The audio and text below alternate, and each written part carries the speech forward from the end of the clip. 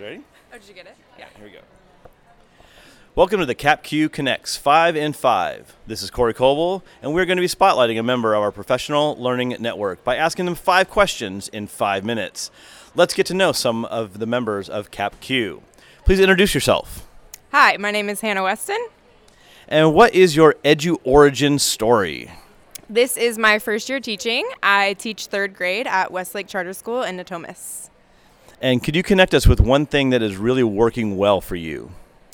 I really love using technology in my classroom, and specifically Google Apps for education. And what is one thing you're really proud of this year?